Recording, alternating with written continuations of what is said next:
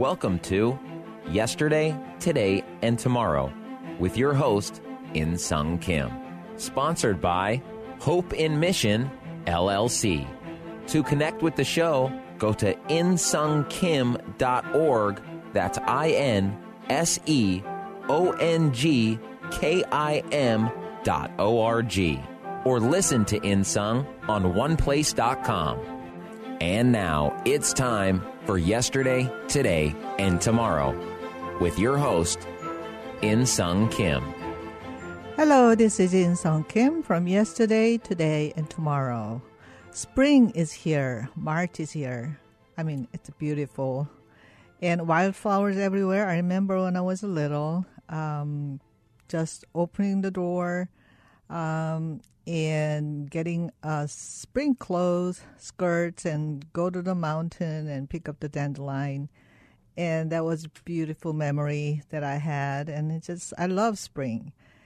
And we will see a lot of poppies this spring and already in California. And it's so beautiful. And talking about politics is not as beautiful as we are experiencing spring, but we still have to talk about the matters that we concern. And watching international politics seems like, to me, is watching 3D Chinese Go game by multiple players. I mean, that would be awesome to have a 3D Chinese Go game with the multiple players. In probably near future, we might have that. But I will unfold what I mean by this on this program about international politics. We have to have a multiple layer of the view to understand what is happening.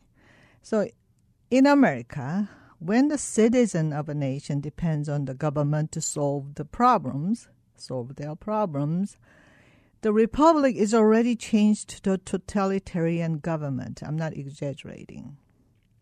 Not because the government gained power, but because the public gave them the power to do whatever they want to do by giving up our right.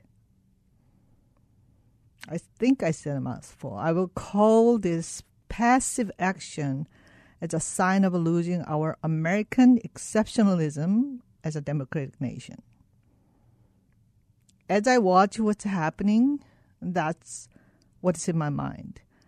And here's some examples, and I'm going to just give our audiences some visualize of this, what I'm about to share. So what if Seoul University is the top national university in South Korea, is afraid to invite a government leaders like a Secretary of State who might talk about the anti-North Korea agenda. Something to think of. What if? How do we view that? How do we view South Korea if that happens? And I will leave it to our audience to visualize and think about it.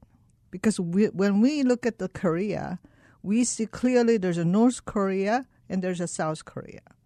And the South Korea is a clearly democratic nation. That's what we believe. And North Korea is a communist country. So we have a clear picture. But when it comes down to America here, it's all intertwined, and we don't see the clear picture of what's happening. So in Seoul University, in top national university, are afraid to invite the South Korean government leader to come to the South Korean top university. If they're afraid to invite that leader because he's going to talk about anti-North Korea agenda, then I can say it's already the university is taken. And recently, the President Trump, former Secretary of State, Mike Pompeo, was banned from entering China. We all know that. And now MIT refused.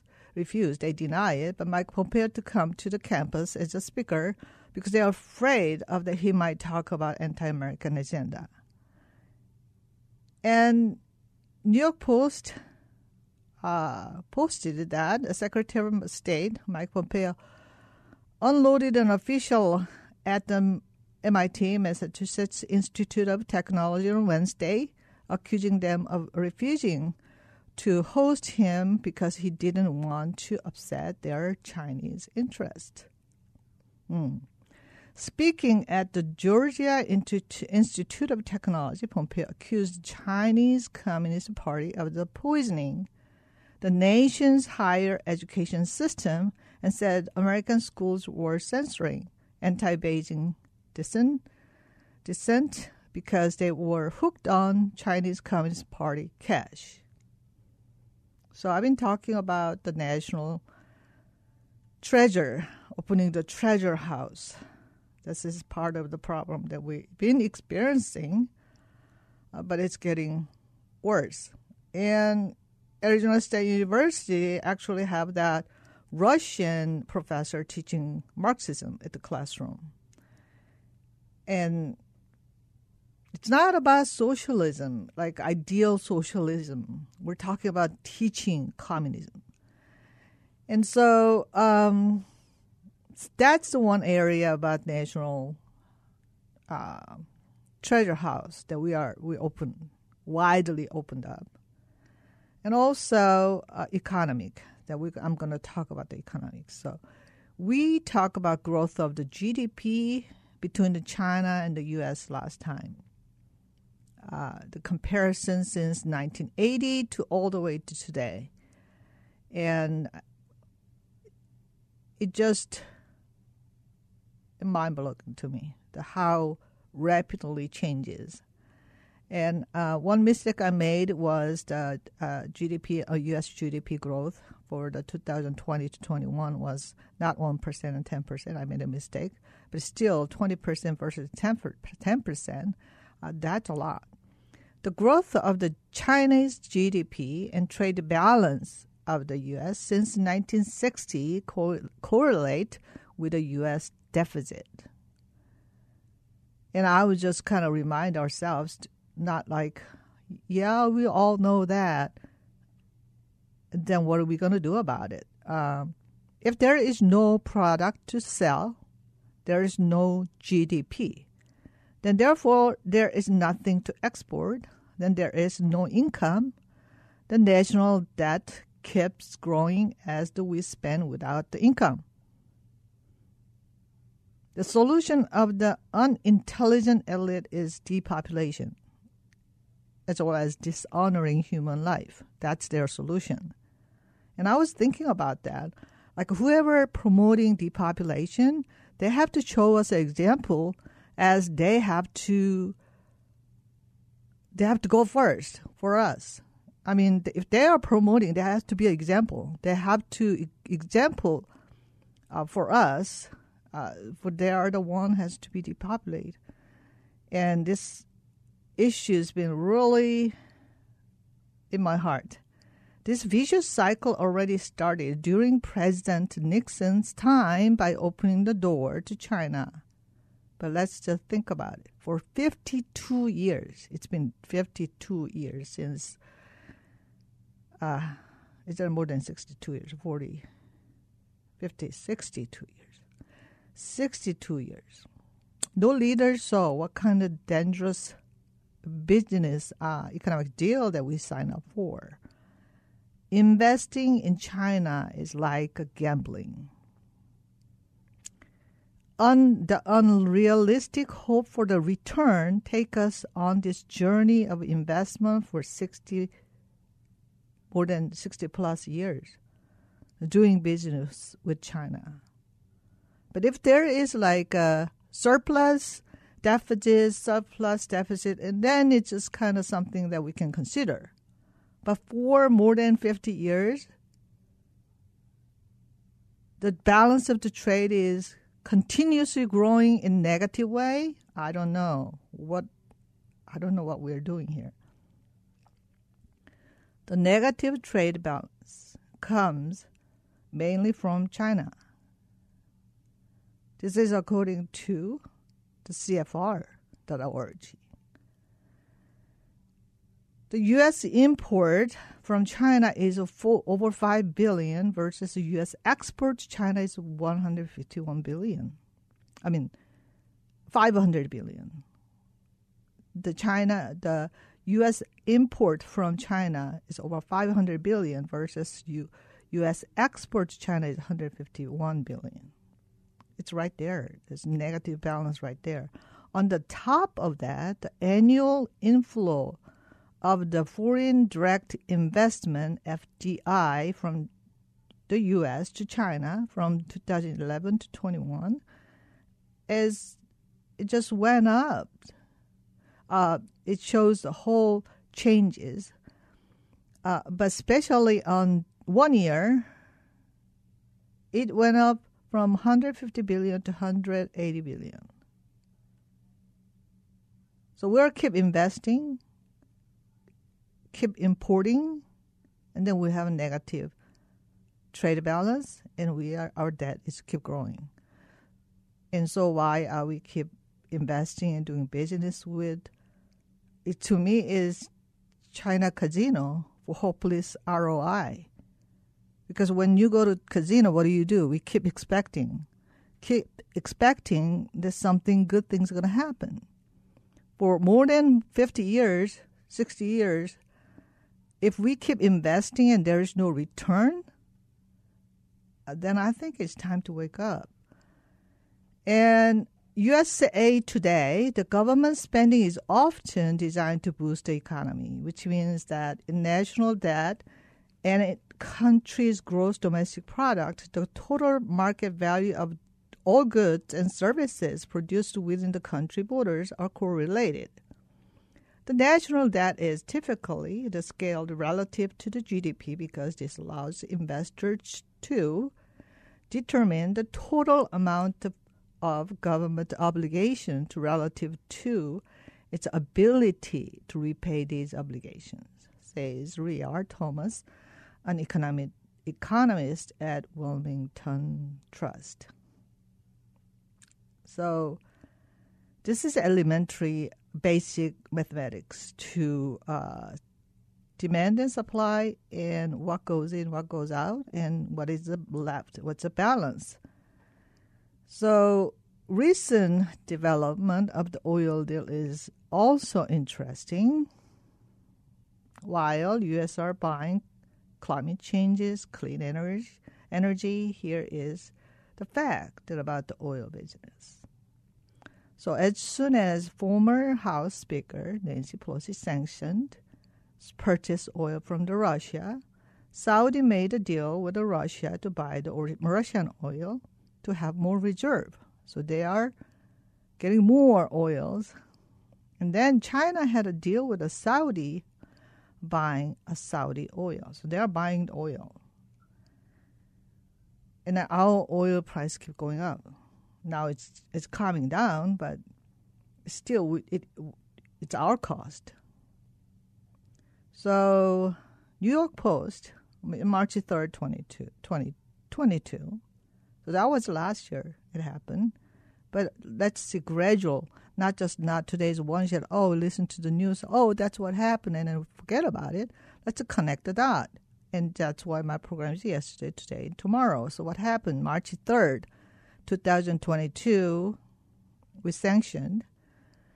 And so House Speaker Nancy Pelosi said Thursday that U.S. should ban the Russian oil import to punish Vladimir Putin invasion of Ukraine, breaking with the President Biden, who is resisting pressure to do so.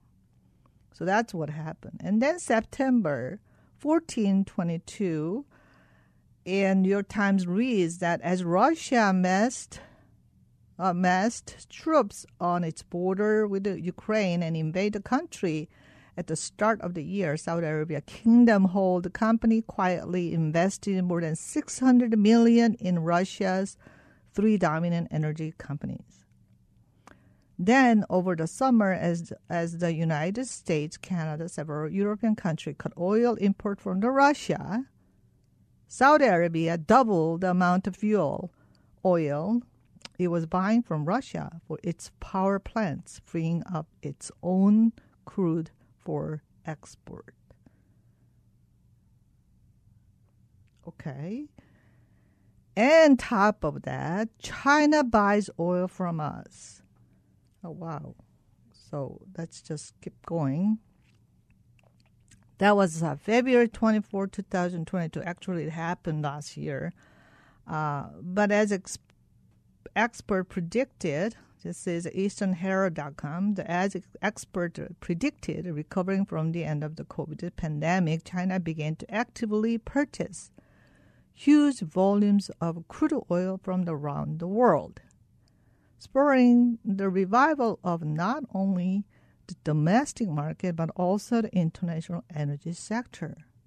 Until January this year, Russia, Saudi Arabia, and Iran were the main suppliers of the raw materials, but in February, the trend changed. The United States came out on the top in terms of imports. 10 supertankers are now heading to the U.S., and Chinese customers are eager to take advantage of the window of opportunity created by another major market intervention from U.S. SR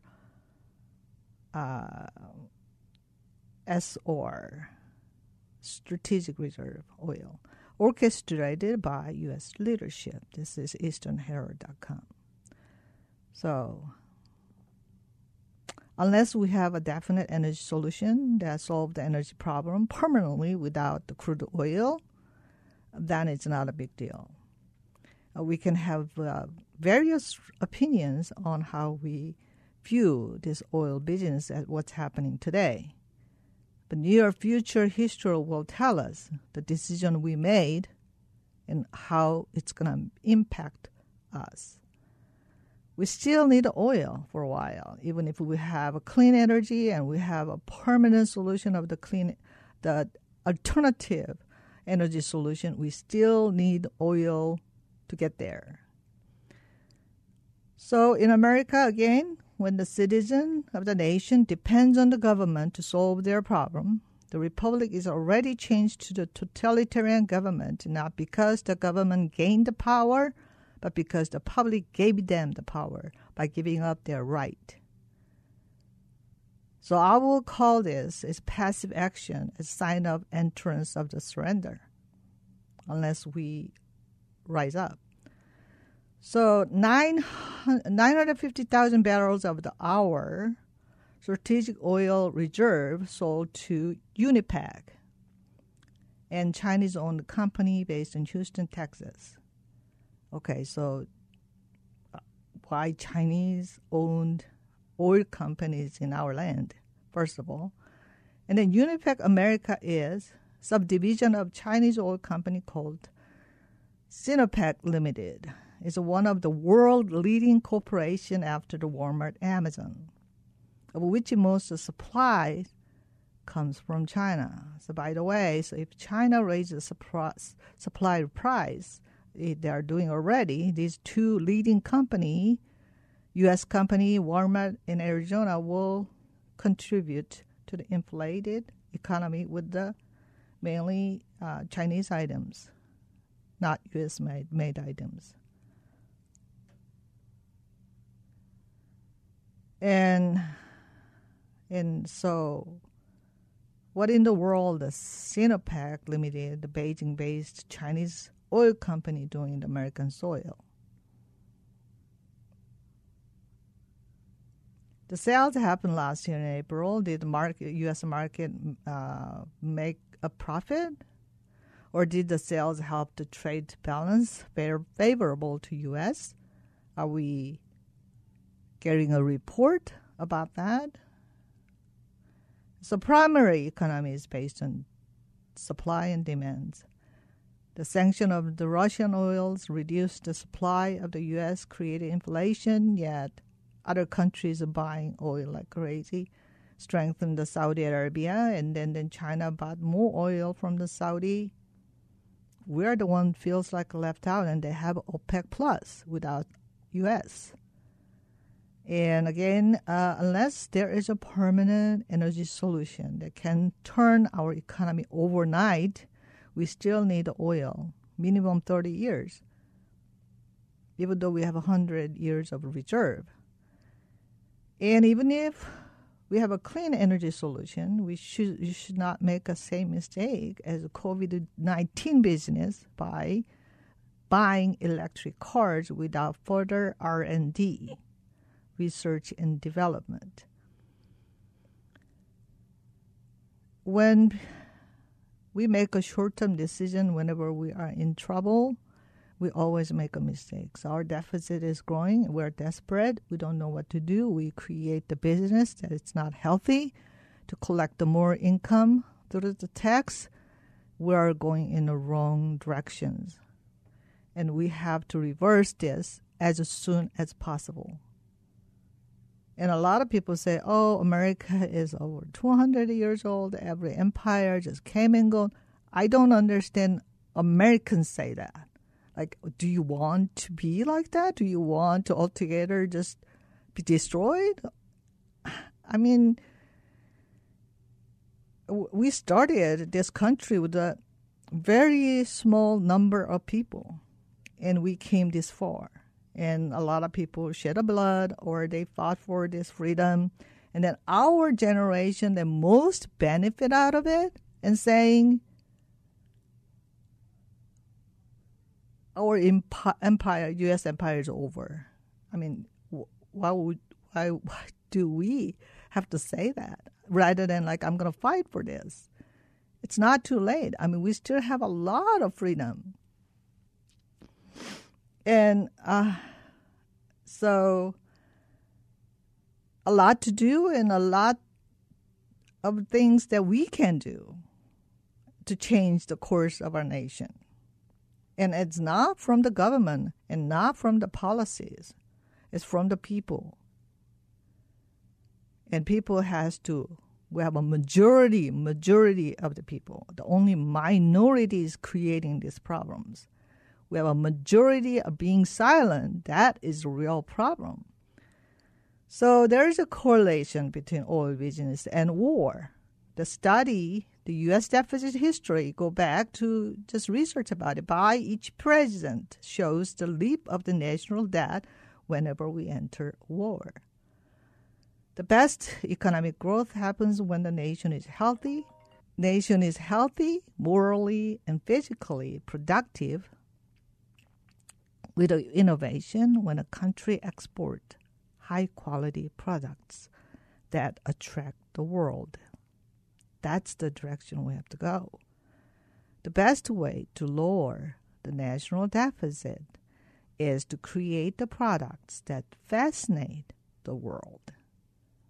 Since our economy is tangled internationally, each nation seems like a corporation. When the U.S. economy is picked, the world will look up to America and American product. And the media, particularly music, will flourish, and they were the front line for promoting America, and not like these days. So why do we promote ourselves with the unhealthy and ugly image of ourselves? And why China is trying to destroy American image through the social media with a woke culture and critical race theory? The answer is to damage the image of America for the marketing reason, diminish our economy. So, where are we at today? Like I said, in America, when citizen of nation depends on the government to solve the problem, the republic is already changed to totalitarian government, not because government gained the power, but because the public gave them the power to do whatever they want to do by giving up our right. Thank you for listening yesterday, today, and tomorrow, and we'll be back next week. Thank you.